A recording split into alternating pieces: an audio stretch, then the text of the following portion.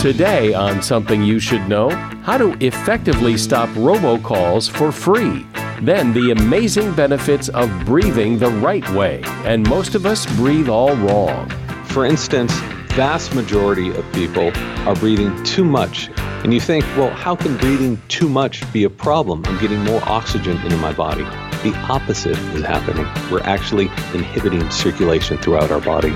Also, if you have old VHS tapes, I'll tell you what to do with them and do it soon. Plus, how to make better decisions and understanding the difference between a good decision and a bad one. One of the very tough things is, what is a bad decision? It's routinely mistaken to be that you got a bad outcome. You could have made what was a great investment in a stock and it dropped.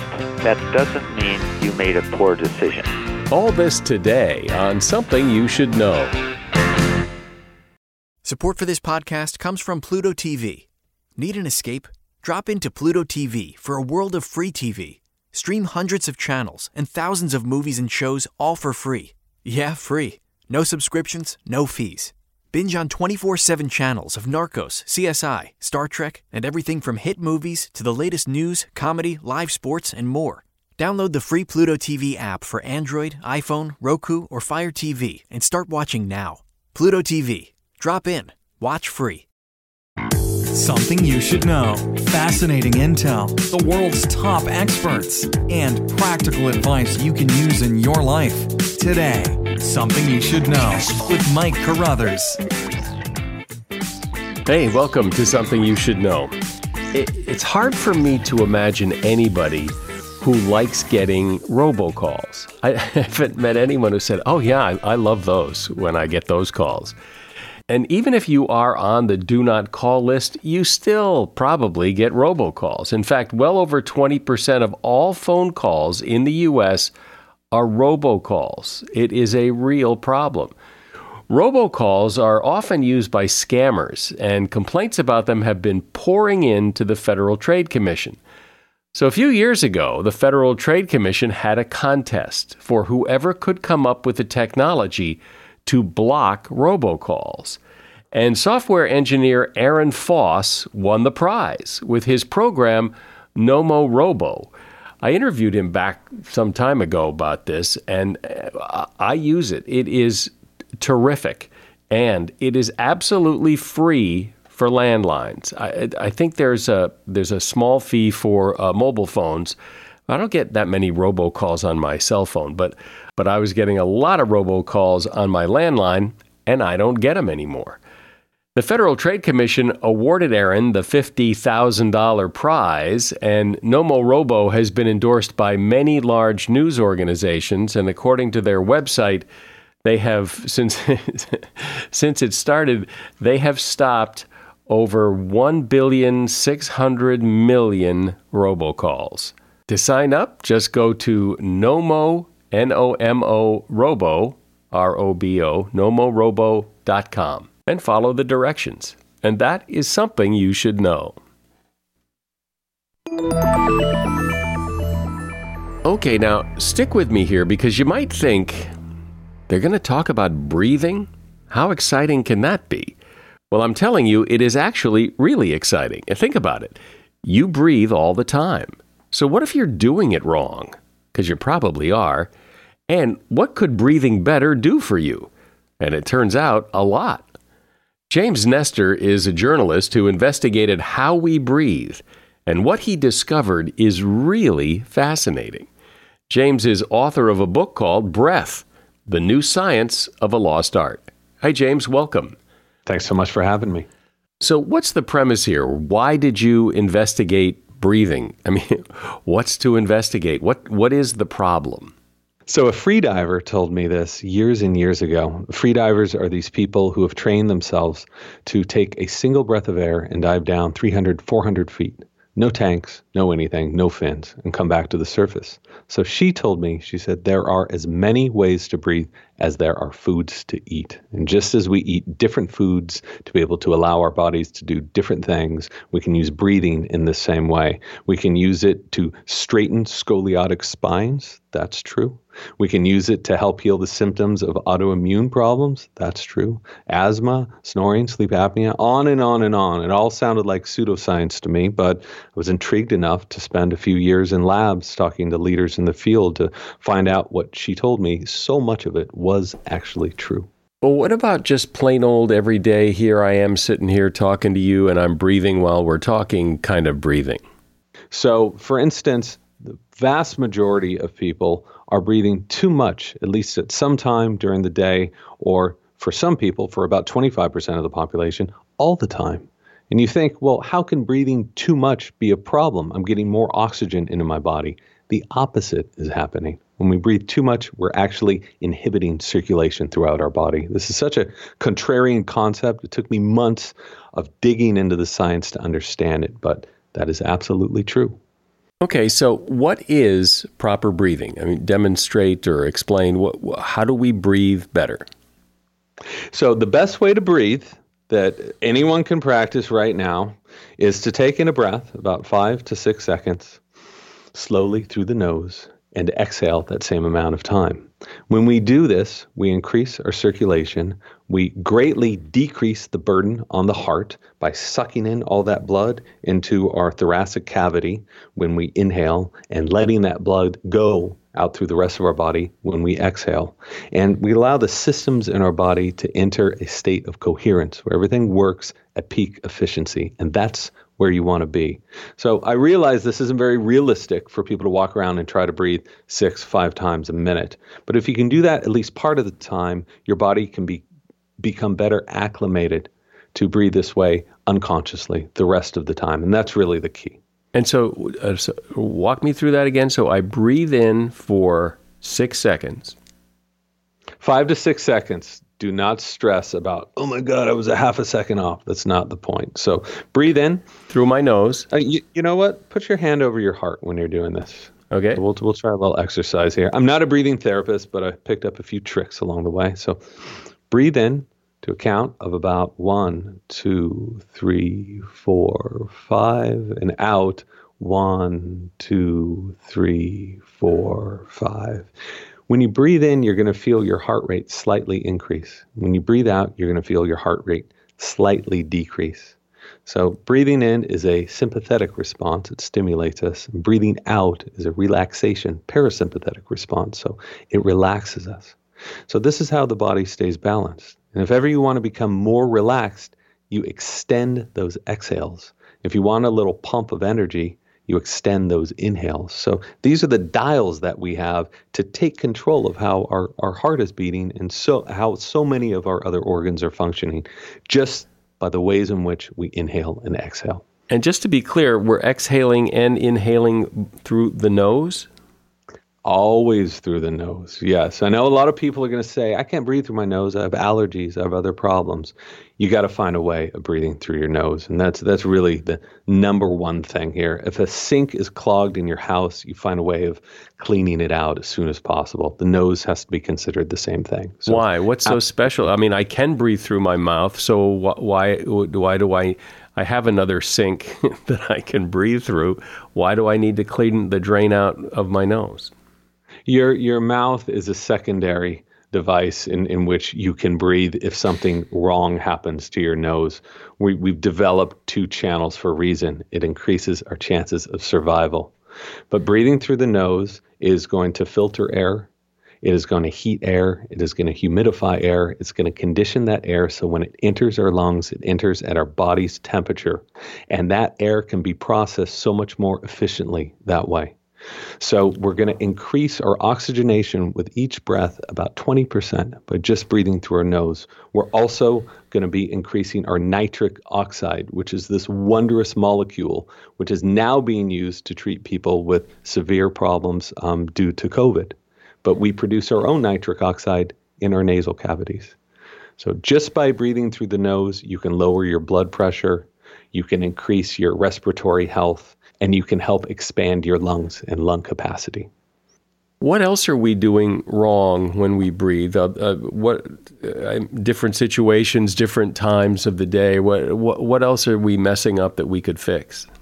So if you go to a gym, chances are you're going to see a lot of people on treadmills just huffing and puffing, breathing as hard as they can through their mouths, believing that they're getting more oxygen, they're getting more CO2 out of their bodies, that this is a more efficient way of breathing, but it is not. So breathing this much, just as I mentioned before, is actually going to decrease the circulation. And you can see this for yourself by sitting down in a chair and huffing and puffing for about a minute, and you're going to feel some tingling in your fingers and some tingling in your toes, and maybe you'll feel lightheaded. That's because you're getting less circulation to those areas. So it turns out that this happens not only when we're at a gym or exercising, but asthmatics, people who suffer from anxiety, people who suffer from depression, other fear-based disorders, traditionally inhale and exhale far too much. They're breathing far too much. And if they're able to slow down their breathing and get their blood gases in a better balance, so many of these symptoms have been shown to either decrease slightly or decrease on a massive level. And this is what psychiatrists and other scientists have shown. When you're exercising, you commonly hear the phrase, "I'm out of breath." And what you do to compensate for being out of breath is to breathe more. For sure. And so I'm not saying that, go out and jog and try to not breathe as long as possible. I'm saying that we need to condition our bodies to breathe along with our metabolic needs, which is almost always breathing less, at least in our culture. And I know this because I spent days and days in a Stanford study in which my nose was blocked for 10 days. And I could only breathe through my mouth. And then I repeated that test in which I tried to only breathe through my nose. And we compared data sets, and it was transformative, just breathing through the nose. And along the way, I was exercising with a pulse oximeter on my finger that showed me my O2 sats in my blood. And I was shocked to find that by breathing extremely slowly, even though I felt extremely out of breath, I had plenty of oxygen in my blood, 97%. What I'm responding to is an increase of carbon dioxide. That's what triggers the need to breathe. And by having a better balance of CO2 and O2, we're going to be able to metabolize oxygen so much better. And that's the key. CO2 gets this really bad rap because it's causing climate change and acidity in the oceans, and all that's true. But our bodies can benefit from having a proper balance of CO2 and O2, and that usually means for most people like having more CO2 in your body. And you get that by breathing less. You get that by breathing less, because if I'm breathing right now, I'm off-gassing tons more CO2, right? And if I were to calculate how much CO2 I had in my exhaled breath, it'd probably be down to 4% But by breathing slowly, you're allowing that air to exhale more slowly. So you're able to balance that CO2 and O2 in your lungs. And that's what we really want, because it's CO2 that has a massive vasodilation properties throughout our bodies. It increases circulation.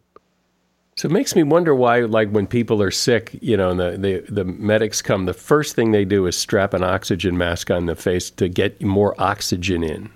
These are for sick people. These people do not have the proper gas exchange in their lungs, so they need oxygen. For a healthy person who has blood sats of about 92 to 93%, up to 99 or 100%, you don't need more oxygen.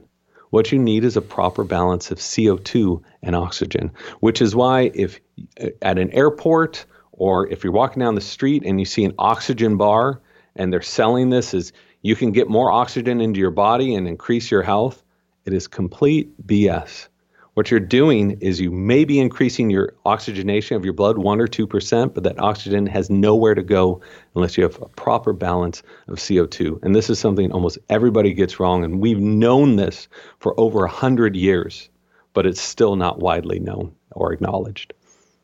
What about when you're sleeping, though, when you're not aware of how you're breathing? You're just breathing to stay alive because you're off in dreamland. So it seems like that would be difficult to control.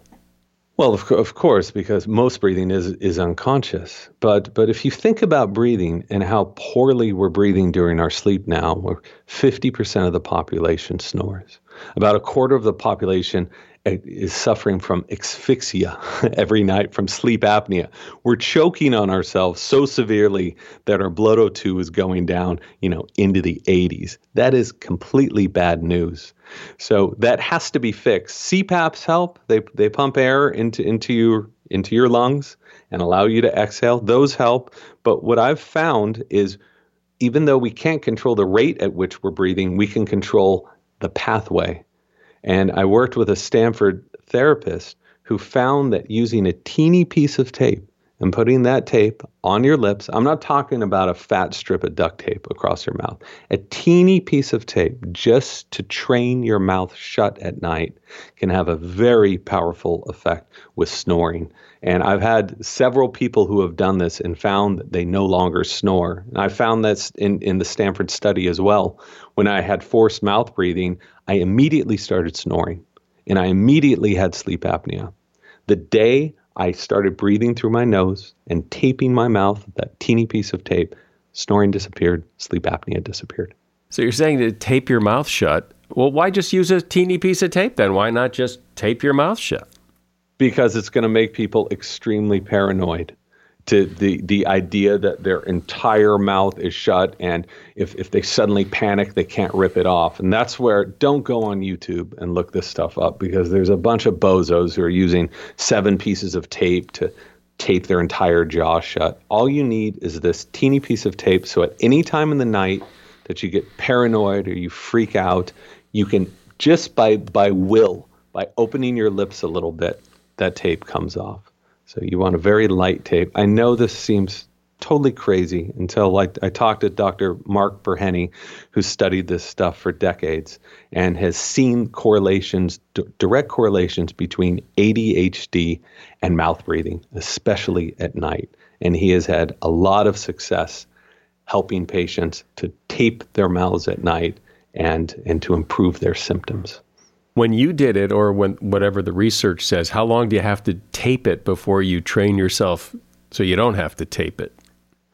This is not fun, people, especially at the beginning, which is why I think a lot of people are going to be turned off to it. But after I heard this from a Stanford therapist, she was a mouth breather, mouth breathed at night, snored, all of the above, had been doing it for decades. She was slated for surgery, said, I'm going to try to do this another way. And she found that the more we use the nose, the more easily it's going to be to breathe through the nose. It responds just like any other muscle. So it took her about a week to get used to it, and it took me about a week as well. And it's not fun. You wake up, you're like, you feel like you're some hostage in some awful foreign country. But I've found, just like anything else, you get used to it after a while. And, it's been 1.5 years since I used it, and I use it every night. And I know that this sounds like quackery until you really dig into the science and the people who have studied this stuff and really seen some profound changes from it. I'm talking with James Nestor. He is a journalist, and he's author of the book Breath, The New Science of a Lost Art. Do you have a small business? I do. And I can tell you that one of the casualties of people working from home away from the office is phones. Everybody's using their home phone or their personal cell phone for business, and that can be very inefficient and unprofessional. If you're an entrepreneur or have a small business, you know exactly what I mean. This is why I'm so excited to tell you about Phone.com. Phone.com makes all your phones work together efficiently exactly the way you want. They'll provide you with business phone numbers you can connect to any device, or you can use your existing numbers. And then you can add greetings and automated attendance, music on hold, call forwarding, and you don't have to give out your personal phone numbers for business. Your cell phone can become an extension of your business phone number. I mean, they have so many features that will customize exactly to your needs. You can also add video meetings and conferencing without the usual hassle it takes to set up video conferences. With Phone.com, it's really easy. And Phone.com voice and video solutions are certified HIPAA compliant. Plus, they have 24/7 live support. Go online now at phone.com and you can be making calls in minutes. That's PHONE.com. Or you can call them at 877-PHONE-10. And for my listeners, use promo code SOMETHING to receive 20% off your first 3 months.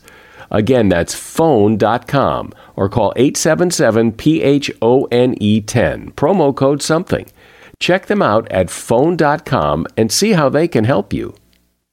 Support for this podcast comes from Wild Turkey Kentucky Straight Bourbon Whiskey. Let's tune in to their one-on-one with Jamal, a real bartender from Old Fourth Ward in Atlanta. I'm making you an old-fashioned today with Wild Turkey Bourbon 101. It just really stands up very well in a classic cocktail like the old-fashioned. It has that perfect boldness.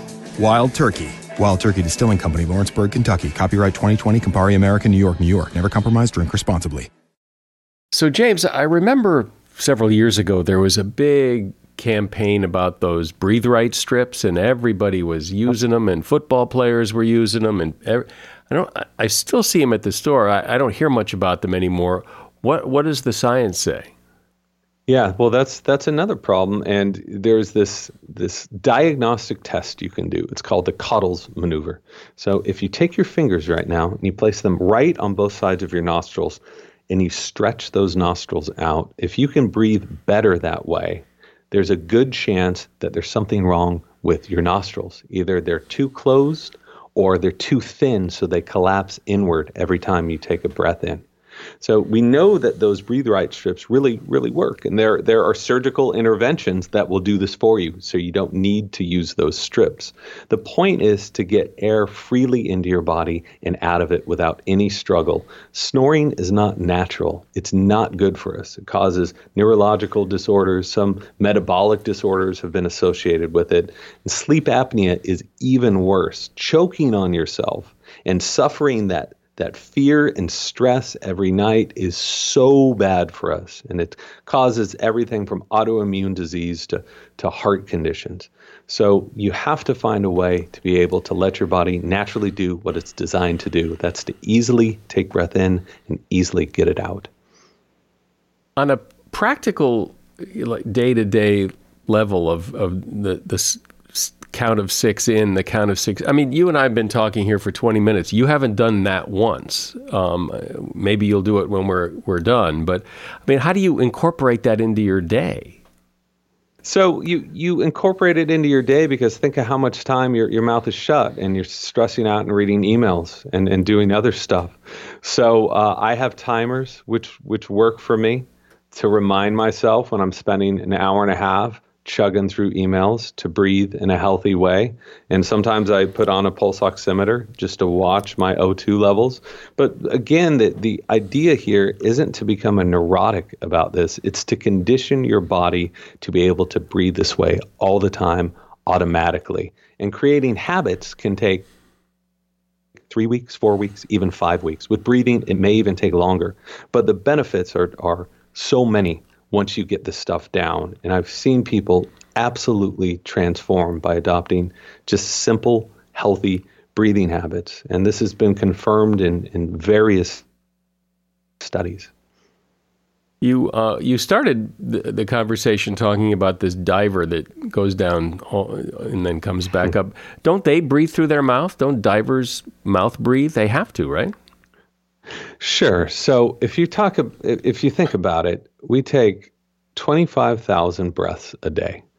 So even if we're taking 500 of those breaths or even 1,000 of those breaths through our mouth, it's not going to make that much of a difference. So if you look at Steph Curry playing basketball, right before he dunks, he goes, takes this huge mouth breath. That one breath out of 25,000 breaths is not going to be affecting him. So divers do the same thing. Right before they dive, they take a huge mouth breath. But if you see any of these people, and I hung out with hundreds of them at this competition, when they're walking around for almost 24 other hours of the day, they are nasally breathing. And this is something that they adamantly believe in because they know the benefits of it. So don't worry about laughing. Don't worry about talking on occasion, breathing through your mouth that way. The point is that your habits should circle around nasal breathing as often as possible. Doesn't it make you wonder why so many of us are not breathing correctly? I mean, almost everybody's not breathing correctly. It seems that unless you train yourself to do it, the default is to do it incorrectly. Well, yeah, for a long time, this was just considered a psychological problem, like a mental hang-up. And that's what I thought it was when I was first writing this book, until I met some biological anthropologists who showed me how drastically the human skull has changed, especially over the past 400 years.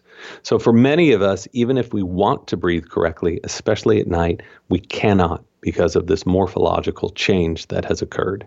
And it's affected the vast majority of people on the planet right now. It's certainly affected me. And what is this change in the skull?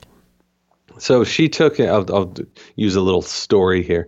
She gave me a modern skull. She said, look at its teeth. And its teeth were very crooked, just like mine were as a kid. And then she showed me a skull that was 500 years old, and it had perfectly straight teeth. Then she showed me a skull that was 5,000 years old, perfectly straight teeth.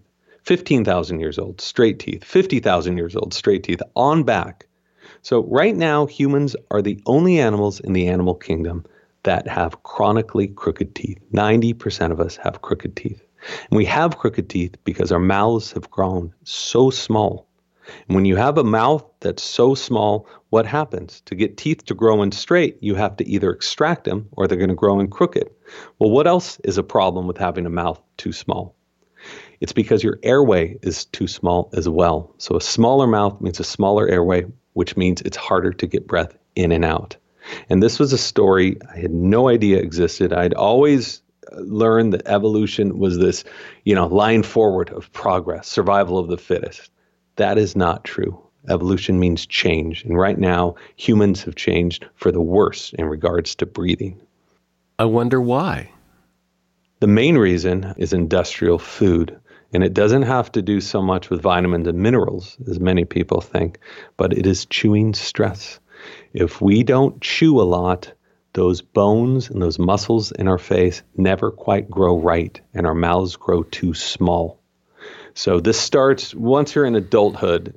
You're pretty hosed. You're stuck with what you have. You can change it a bit, and surgical interventions can definitely help. But this is especially important when you're an infant and when you're a kid, to be chewing a lot. And they've done tons of studies showing infants who were breastfed versus infants who were bottle fed. Breastfeeding requires a ton of stress, and it pushes the mouth and the face outward. And those infants will have a significantly decreased chance of snoring and having other breathing problems because of that chewing stress early on. And you look at bottle feeding now, and most kids are bottle fed after 6 months. Infants, just up until 300, 400 years ago, were breastfed at least 2 years, sometimes much longer than that. Well, when you think about it, it's kind of interesting that everybody seems to have some sort of breathing problem, or they're stuffed up because of their allergies, or they snore, or this seems to be a pretty pervasive problem. So when I first heard this, it completely blew my mind, because I had always understood that crooked teeth are genetic.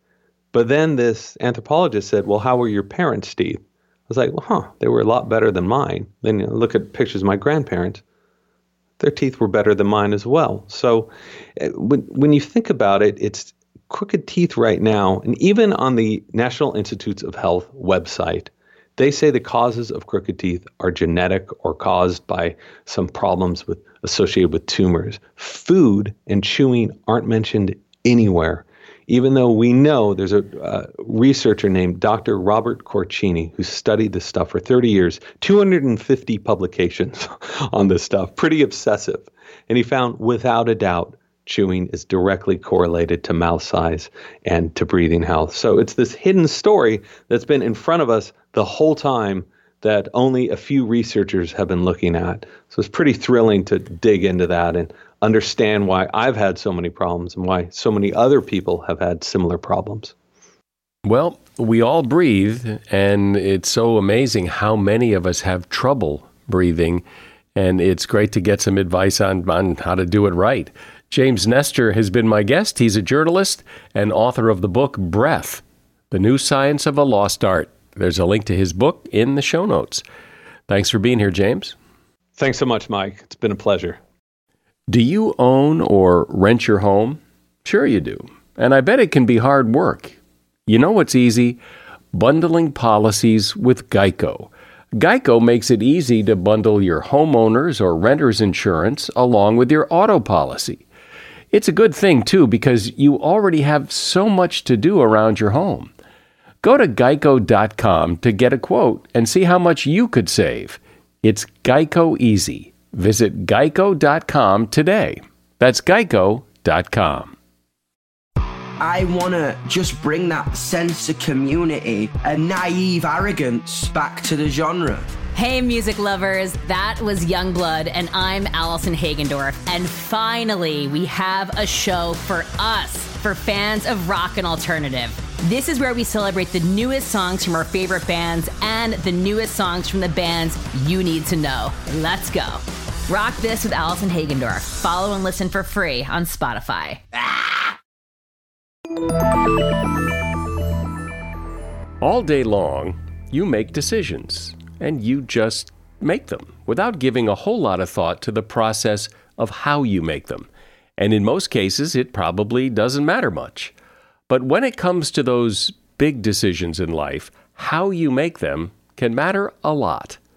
Ralph Keeney knows a lot about this. He's been studying and teaching decision-making at Duke University and the University of Southern California, and he is author of the book, Give Yourself a Nudge, helping smart people make smarter personal and business decisions.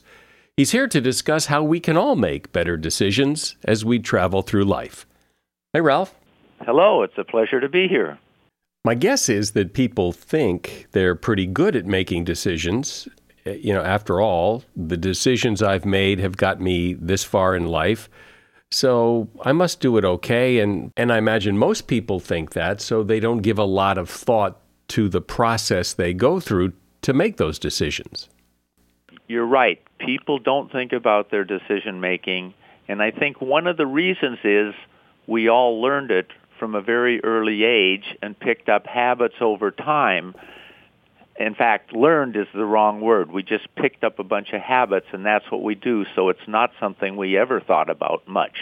And yet those decisions we make are the things that shape our life, that determine which road in life we take. One of the things about decisions is it's the only purposeful way that you can influence anything in your life. Everything else just happens to you. So your decisions represent the power that you have to influence the quality of your life. And a metaphor that I use for that is the one you all know, is a person walking down a path, and when they come to forks on that path, they can choose to go either way, and that's a decision. And imagine if you were on your life path and you start walking, and there are no forks. So you keep walking a little further, and there are no forks. All you can do is continue on that path, and then all of a sudden your path ends. That would be a phenomenally disappointing life, I think. You really want those decisions there because, again, that's the only way you can influence your life purposefully. And so do people, when they make decisions, typically follow a similar path, or when they do make decisions, or does everybody kind of do it their own way? Well, everybody's a little bit distinctive, but I think the standard way that happens is people don't like decisions. If one loses their place of employment, one has a problem. What should I do about that? And if one gets sick, one has a problem. What should I do? And so those are problems, and people don't want them. And the way we deal with them typically is the first stage is, well, I'd like to figure out how I can get rid of this problem, and the sooner the better. So they start thinking about an alternative that might work. And they come up with one, and then they think, well, is that good enough? And if it's good enough, it likely gets implemented. There isn't the thinking that goes, is there a better alternative or another one? And plus, thinking of alternatives first is a backwards way to make decisions because it's reactive. The problem occurred, you have to address it. And it's backwards because you're choosing alternatives before you really carefully understand all that you want to achieve. And how can you possibly create good alternatives if you don't know what you want those alternatives to achieve? Okay, well, I understand that. So you're saying that if, for example, you want to get a job, before you start choosing which company to go work for, you first have to figure out what it is you want from that job. Is it a higher salary? Is it a better position? And only when you know that, then do you make a decision about where to work. But today, I think especially, people hear the idea of go with your gut. Just follow your gut. Your gut will tell you what to do. I imagine you probably don't think that's a really great idea, but that's what a lot of people do. Yes, they do. And that's a standard thing that's said, and I think it does mean some different things to different people. But for an important decision, I would rather get information that was relevant to it, create a set of good alternatives for it, and give some thought to the better one there, and basically educate myself. And then I might say, well, based on all my education and knowledge about this decision, it suggests that I choose alternative A. So if you have a decision to make and you Yes. have all your objectives and you, I guess you prioritize them to some degree, you figure out which are the important ones and which aren't. I mean, this sounds a little exhausting. So I guess this is really just for big decisions. Isn't so exhausting if you learn some of these habits. I mean, there are kind of three key things that really nudge you to make better decisions. One, what do you hope to achieve by making the decision? Two, what are some good alternatives?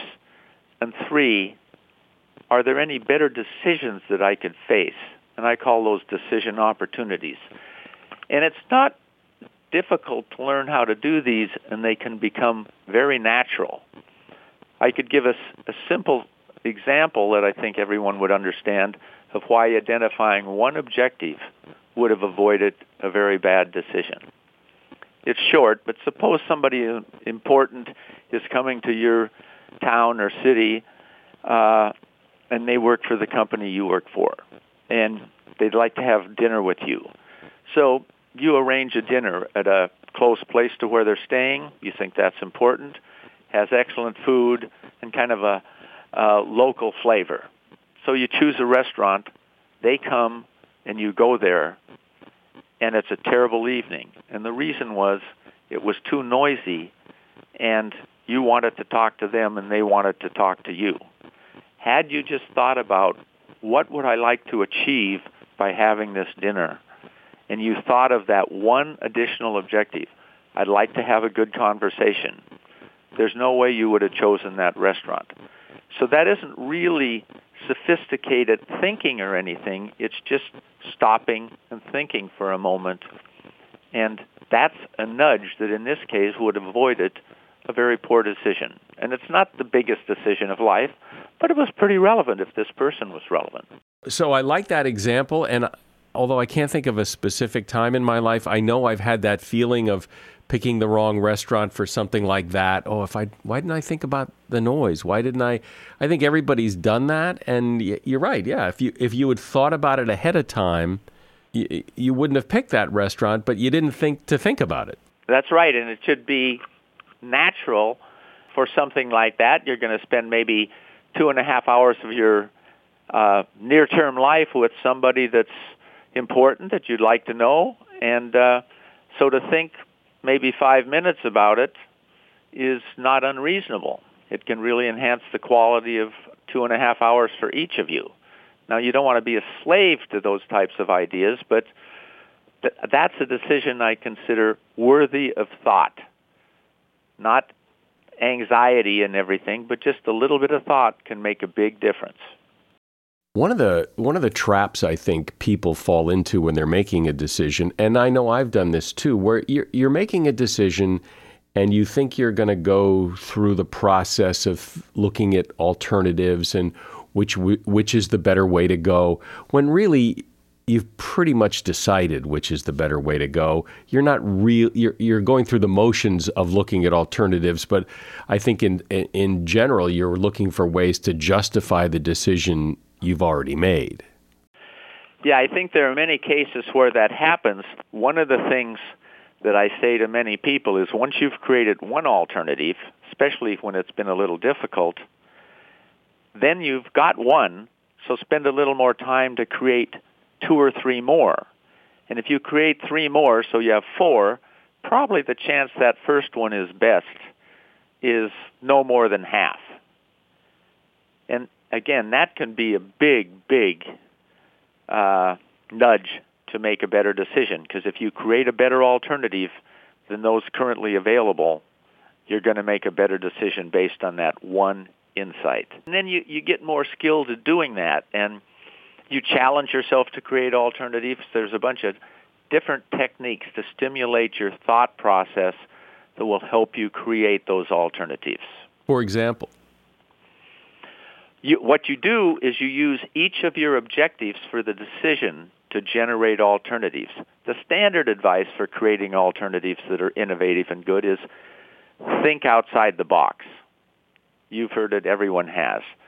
And I agree with the spirit of that, but outside the box is everywhere else, and there's no guidance for where to look for alternatives.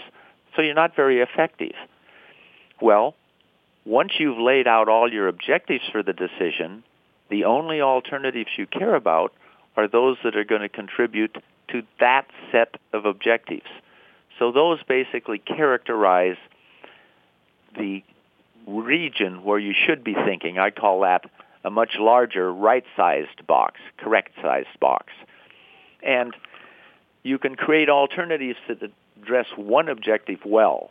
And then you kind of combine some of those and do thinking to meet 2 or 3 of the objectives. And on important problems, there are more than a few. And so that's how you create the alternatives. And then once you've got a rich set of alternatives, it's pretty easy to get rid of the bad ones. It's easier to get rid of bad ones than it is to choose the best.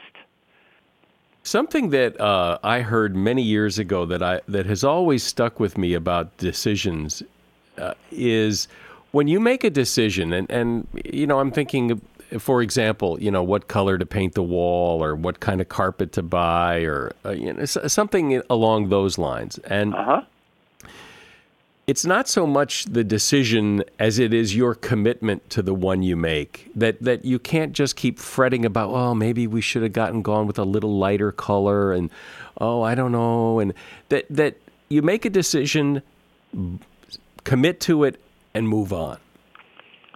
Well, I think you're right, and your comment that it might not matter too much is, I think, the same concept I was saying. If you get rid of the poor alternatives, then the ones that remain are those where the differences don't matter too much, and that you think you didn't have the perfect wall coloring, whatever that is. Probably very few of us have the perfect wall covering color, but we have a pretty good one, and that's good enough for that decision, because you don't want to spend all your life making decisions, because life is kind of the enjoyment and the experience and the contributions you make because of the time you have and the position you're in because of the decisions you did make.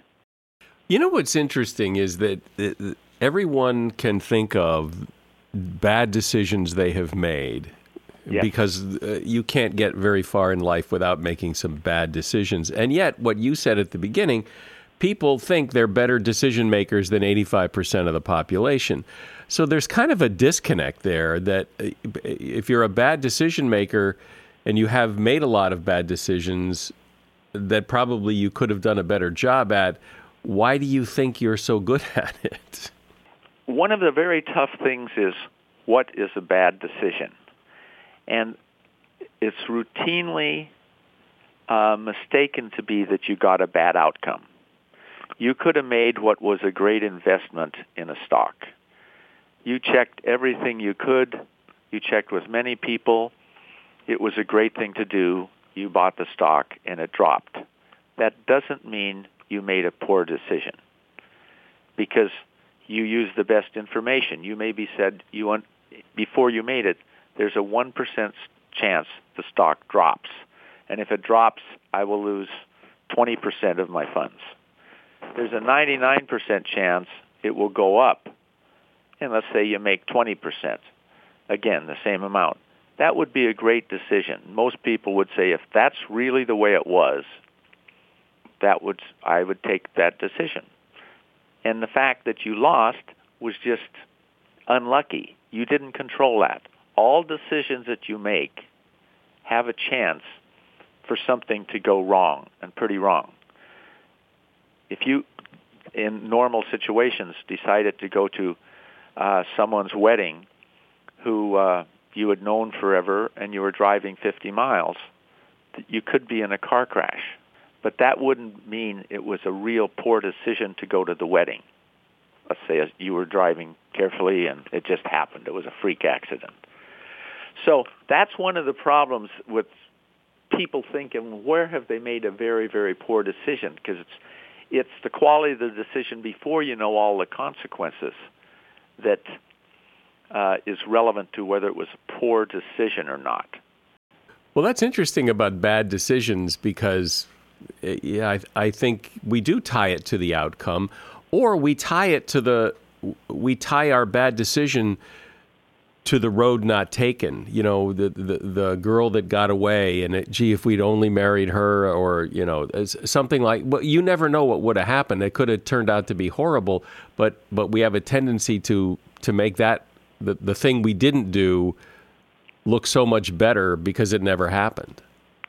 Yes, I think that happens, and it's just this distinction between a good decision and a good outcome of the decision are different, but that's not well understood, and it's very natural to, when something bad happens, to say, oh boy, I really messed that up and made a poor decision.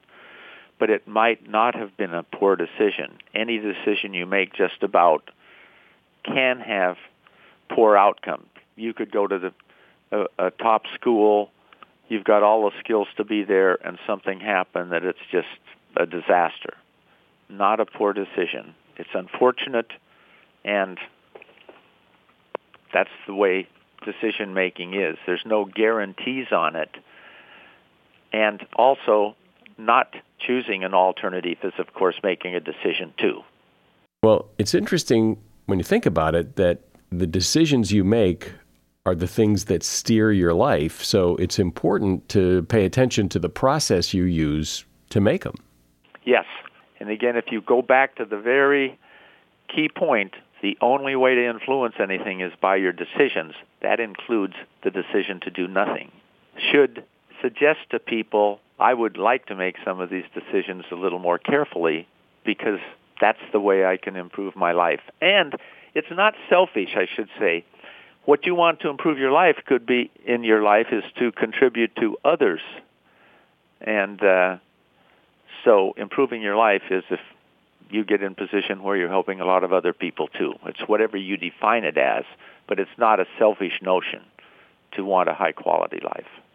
Well, it's a really interesting and insightful way of looking at how we make decisions, and I appreciate you sharing it with us. Ralph Keeney has been my guest. He's been studying and teaching decision-making for some time now at Duke University, the University of Southern California, and he is author of the book, Give Yourself a Nudge, Helping Smart People Make Smarter Personal and Business Decisions. And there is a link to his book at Amazon in the show notes. Somewhere in your house is most likely a box that contains old VHS videotapes. And someday, you've probably said, you'll get those transferred to some digital format. Well, someday will either be here soon or may have already passed. Every analog tape has a lifespan, and when it is over, it is over. Magnetic recording tape, if properly taken care of, can last 20-plus years. And proper care includes not stacking them or storing them flat, but on their ends, and not exposing them to heat and handling them with care. But sooner or later, they will no longer play. The tape will deteriorate into dust, and that will be the end. So the sooner you attempt to transfer those VHS tapes to digital, the better.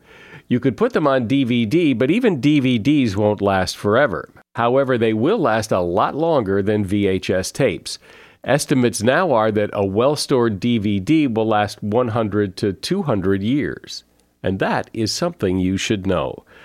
I'm sure you know somebody who would enjoy this podcast just as much as you. So take a moment and share it with a friend. I'm Mike Carruthers. Thanks for listening today to Something You Should Know.